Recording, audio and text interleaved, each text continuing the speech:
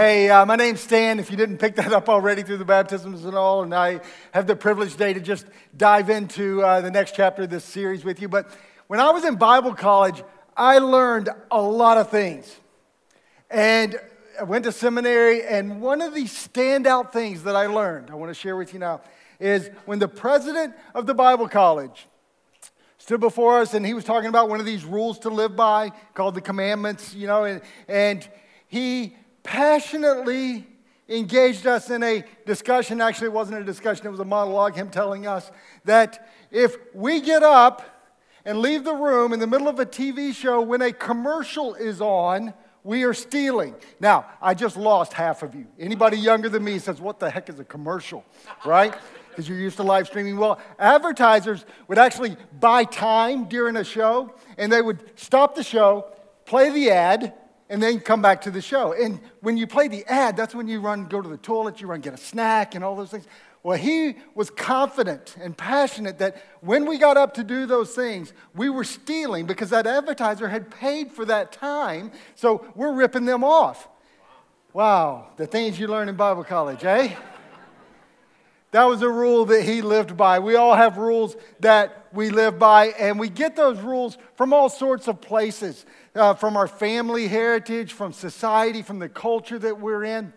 Well, over the last several weeks and for the next couple of weeks, we've been investigating some rules to live by out of an ancient text called the book of Exodus, which was part of the original Jewish scriptures, and it told the story of Israel's exodus from Egypt and the rules that God set up for them. In chapter 20, we have a list of some rules, commandments that he gave them. We've also learned that those commandments, many of them are still extremely relevant for us today. And many societies, in fact, all societies, really hinge on a lot of the rules. Some of the ones we're going to talk about today are key to every single society.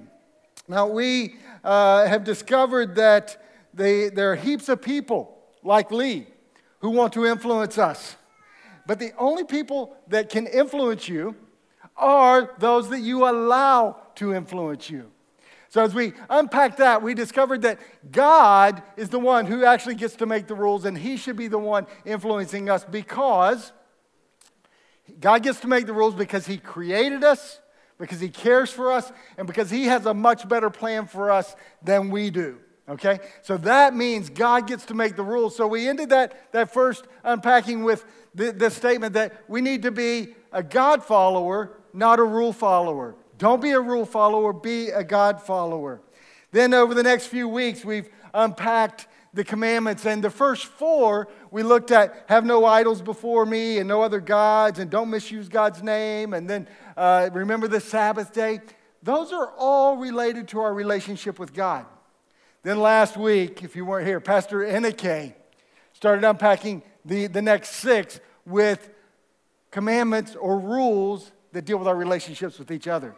And he just jumped straight into the most difficult one probably is don't commit adultery. Now, if you missed any of those weeks, go back to our YouTube channel, our website, the app. You can catch up on all that, and you definitely want to catch up because this is good stuff, good value, will help you in your life learning the rules to live by. You have a choice. You can go by Lee's rules at Love Lee, or you can go by God's rules, and that's where you can pick those up. So today we're going to cover two rules that are closely related.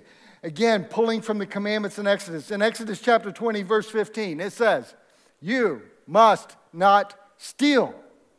Okay, that one's complicated, right? We think we understand that one pretty well? Well, first thing you need to know is not all of the commandments were repeated in the New Testament. 9 of them were. This one was. In fact, Jesus, when he was talking to the rich young ruler says, what do I need to do to inherit eternal life? And Jesus gave him a list of things he needed to do, and that was on the list. Don't steal. The Apostle Paul, when he was writing and to the Romans telling them how they should behave if they're actually going to show love to one another, he included not stealing. If you're going to love people, you don't want to steal. So we know the New Testament speaks into this as well. Same commandment, don't steal. So we need to start with understanding exactly what stealing is. What is stealing? Well, it comes from a Hebrew word. You can pronounce that if you'd like to. Ganab, we'll say. it's a verb that means to steal, to rob, to sweep away, to take without the owner's consent. Now, this certainly can be referring to physical things, objects, stuff. Traditionally, we think of stealing and we think of somebody taking stuff from the store or a robbery or things like that, right? But it's broader than that. And it can include things like even kidnapping, stealing people. It can include things such as taking people's dignity, their self-respect, their freedoms, their rights. All of those things can be stolen, and we can be guilty of stealing. What does that look like in our world today? Well, clearly, it's easy to think about stuff getting stolen. Anybody ever have your car broken into? I have several times. And you just feel violated when that happens, don't you? Yeah? When I was younger, bicycles would get stolen. I had 3.5 bicycles stolen, right? The half came because I finally figured out we need to be chaining it up. And they stripped it for parts, right? So, but when somebody steals something of your stuff, it really, I don't know about you, but it makes you feel like, wow, that just invaded me. And, if they asked me, I'd probably give them the stuff because it's not that important. But the fact that you took it is weird. But then also I mentioned people. Kidnapping. We actually do a fair bit of focus and energy around here during the part of the year where we talk about ping pong-a-thon, where we talk about human trafficking. That's stealing people and putting them into the sex trade and things like that for our benefit. Stealing today could also include cheating, like cheating on tests if you're in school or cheating at work and things like that. But also cheating could be if you sell something on Facebook Marketplace and you know it's a pile of rubbish, and you're not telling people it's a pile of rubbish, guess what? That word steal, that actually fits that kind of category. Here's another one, guys. Intellectual property. All the musicians said, I'm starving because of you, right? When we take someone else's thoughts or ideas and we promote those as our own without giving credit, that is a form of stealing. Here's another one. I don't even want to talk about this anymore. I want to move on. How many of you work from home? Don't raise your hands. And if you work from home, how many of you give the boss the hours that the boss is paying for when you're working from home? Yeah, you know why you're laughing? Not because that was funny, but because it's true. Sometimes we might steal time. We don't need to worry about Centerlink or the ATO, do we? When we're talking ATO, for those watching online, that's the Australian tax office. So if you're in another country, whatever your tax office is, we don't need to worry about cheating those people, stealing from them, right? Because they deserve it. Oh. Well, I'll stop meddling. I'll let the Holy Spirit help you decide what stealing is for you in your life. Because it's a complex thing. So, but all forms of stealing are against the rules, and it hurts people, and it hurts society. So the question comes, why do we steal? Why do people steal? Now, some would say, maybe it's out of ignorance. Maybe some of the things I even mentioned today, you think, wow, I never even thought about that being stealing. It's small things, it doesn't really matter. For some, maybe it's like sport. It's like a challenge. Let me see if I can get away with it. You don't really need the stuff, but maybe you want to see if you can get away with it.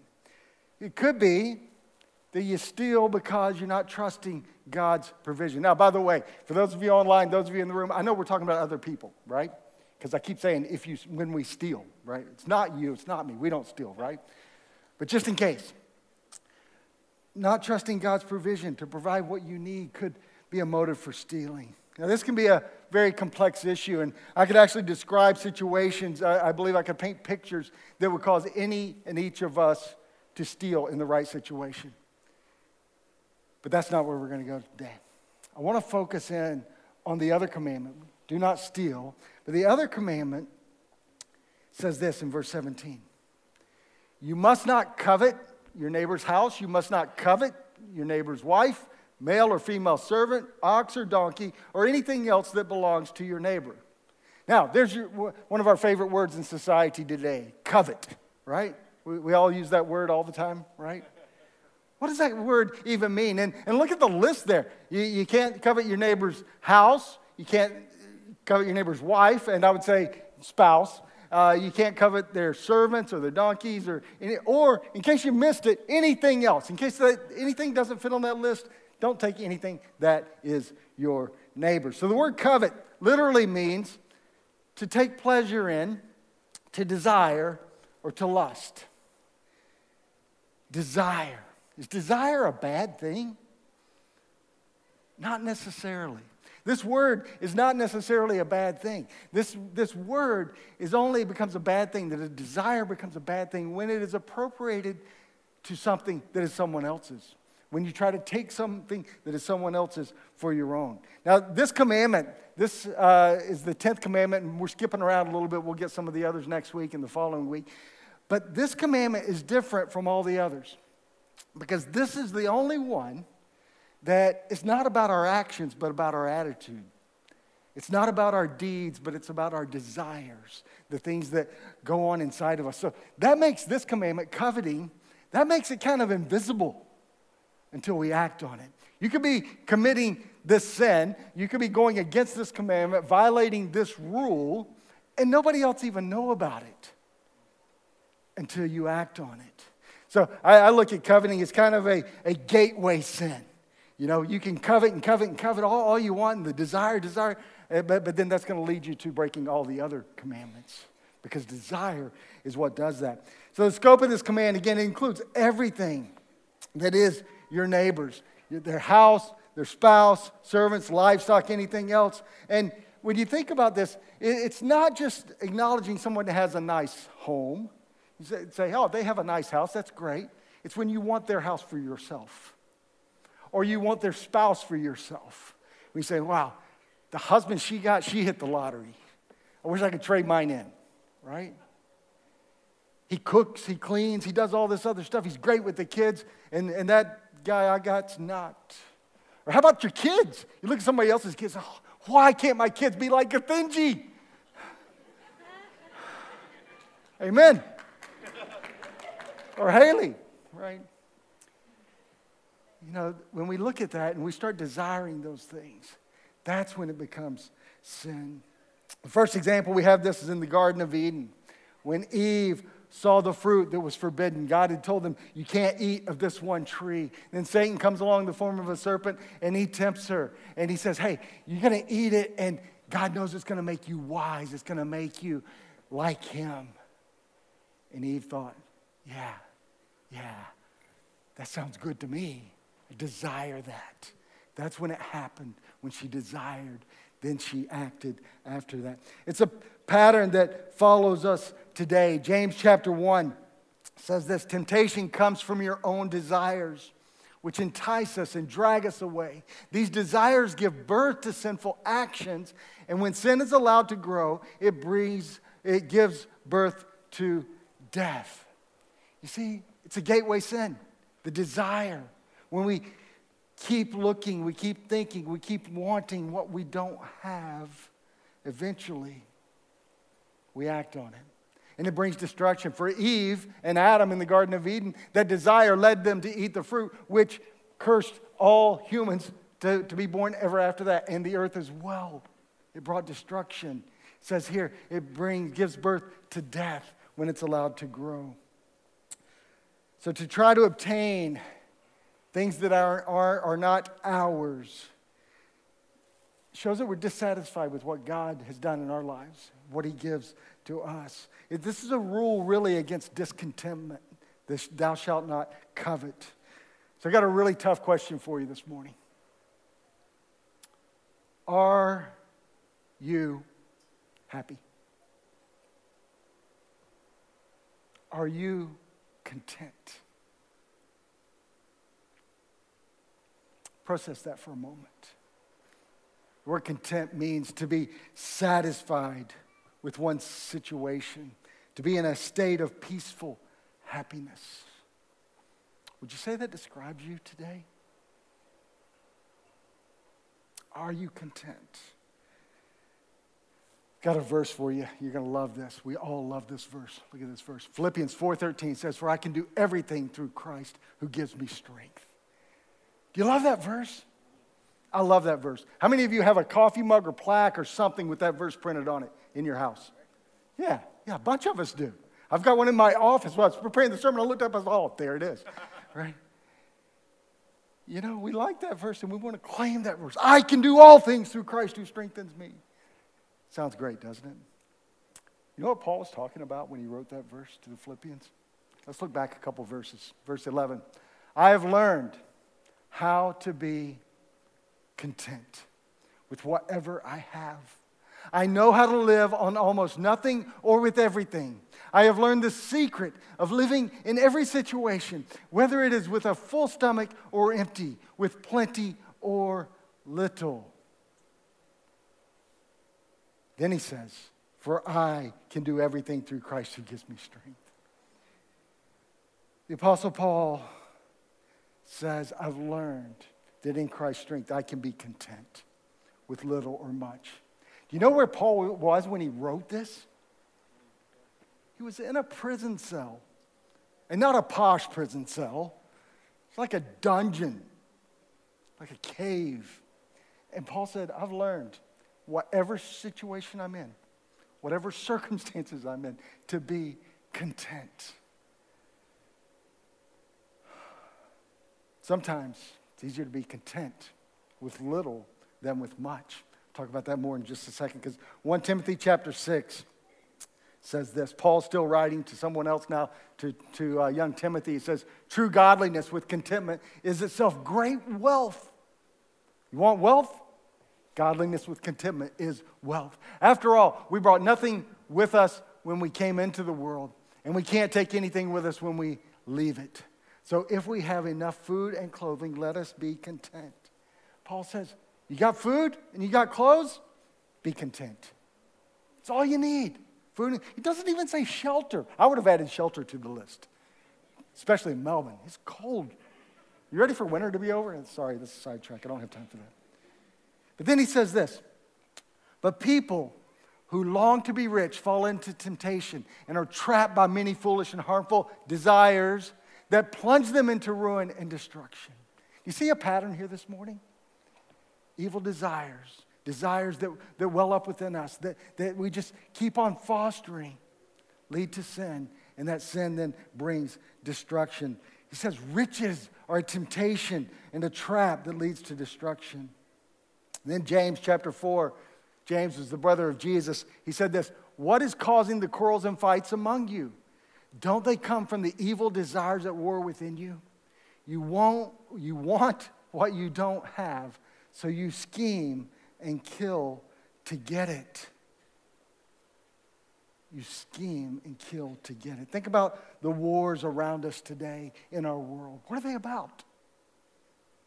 They're about people that don't have something that someone else does. I want what you have. I want the oil fields. I want this. I want that. And it drives people to have quarrels and wars among them. So why do we struggle so much with contentment? Why do we struggle so much with contentment? It's one word for you today. Comparing. Comparing is the enemy of contentment. See, generally speaking, we are pretty happy with our situation until we see someone's situation that we see is better than ours, or we think is better than ours. Is that not true? Yes? Or is it just me? I'm content until I see somebody else's situation that's better than mine. And then we start comparing. And we feel like less than because others seem to have more. You know what? It's okay to see others as better than ourselves. Paul tells us that in Philippians. He says, look at others as better than yourself. We should congratulate them when they're doing well, when we think that they're doing better than us. You know what the real danger with comparison is, though? Usually what we're comparing these days, we're seeing it on social media. And we're seeing people's highlight reels of their life. That it took them 32 takes to get that picture up there to start with. Right? I've got a picture, and I started to use this. Last week, I went to the footy, my grandson Kelly's first footy game, and we lost by like 90 points or something anyway. And that will never not be his first footy game. I'm so angry about that. But anyway, but I got this photo of me and him at his first footy game, and he's smiling, and I'm smiling. That does not tell the whole story of last Sunday. It was not all smiles. It wasn't all smiles last night either. Anyway, thanks for listening. You're cheaper than a counselor. See, we see that highlight reel of other people's lives, and we think, wow, that's a good life. They're always happy. They're always got things going on well. Makes us discouraged. Comparison crushes contentment. It crushes our contentment. We're happy till we compare. There's a man that I know in my former life. We sent a missionary worker to Niger. Niger is at the bottom of the human index, the profitability and the standard of living. They're at the very bottom. This man started dating her, and they ended up married and things. But as they were getting to know each other, she brought up that there was a big difference. Australia's usually in the top 1 or 2, and they's at the bottom. He did not realize he was poor. He didn't realize his nation was poor. That can crush our contentment. You know, our contentment with God. Because we think God's not doing enough for me. Crushes our contentment. Comparison also kills confidence. When we think that we will never be good enough because I can't be like Pastor Justin, or I can't be like that person or that person, and there's just no way I can work however I want or hard I want, and it's never going to happen, then we have no confidence. It kills our own confidence, and it kills our confidence again in God. And then comparison finally creates contempt. Contempt against those that have more. Contempt against government and others who limit us, and we become victims because of them. And dare I say again, contempt against God, because God didn't let my life play out the way that I wanted it to. Comparison, friends. Galatians chapter 6 says this: pay careful attention to your own work, for then you will get the satisfaction of a job well done, and you won't need to compare yourselves to anyone else. You want to be content? Stop comparing. That's what he's saying. Theodore Roosevelt says this: comparison is the thief of joy. Theodore Roosevelt wasn't a theologian, but he got that one right. He understood that. Luke chapter 3, Jesus tells a story and about people. It's actually people were coming to Jesus.